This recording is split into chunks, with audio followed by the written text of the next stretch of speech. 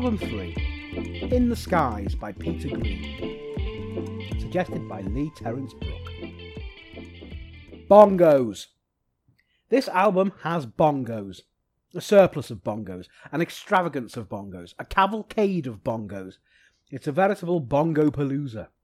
Yes, I like saying bongos. My historical musical knowledge is very spotty, which comes from being all metal all the time throughout my adolescence. Consequently, I know Fleetwood Mac, of course, but I'd never heard of Peter Green. It seems like he was a founding father of Fleetwood, then left really early in their pomp. This solo album was recorded with a host of experienced session musicians and released in 1979. And I think that's my issue with it. It's blues-based and even-tempoed, almost plodding in places, and while it's nice, it feels very much like a jam session. I think that may be a byproduct of the fact that every other song is an instrumental. If more than 50% of the songs on your album have no lyrics, we're into Jazz Odyssey by Spinal Tap territory. Sorry, Pete, but noodling on your guitar over standard blues riffs butters no parsnips in Shay Craig, dear me no. And that's before you introduce the bong overload.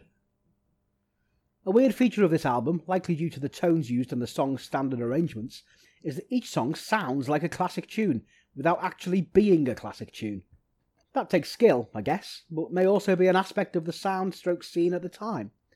Maybe some of these songs were on adverts back in the day or something, and thus lodged in my subconscious. But let's face facts, they're not the chain. I'm likely being over harsh about this album. It's 41 years old, and it's definitely a great example of what it is. If you like blues instrumentals and the classic 70s melodic blues sound, you'll love this.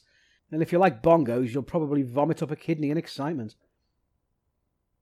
My favourite track is probably 7 Stars, which has an almost Christian rock sound to it. I so wanted to say my favourite track was Funky Chunky, as that could have been my nickname back in my clubbing days, but sadly it wasn't to be. I'll give this album 5 out of 10, but if you're a fan of the genre then it won't disappoint. It was all a bit pedestrian for me, unfortunately, despite the bongogeddon. I'm Craig Stevenson. This is the 1000 Albums Project.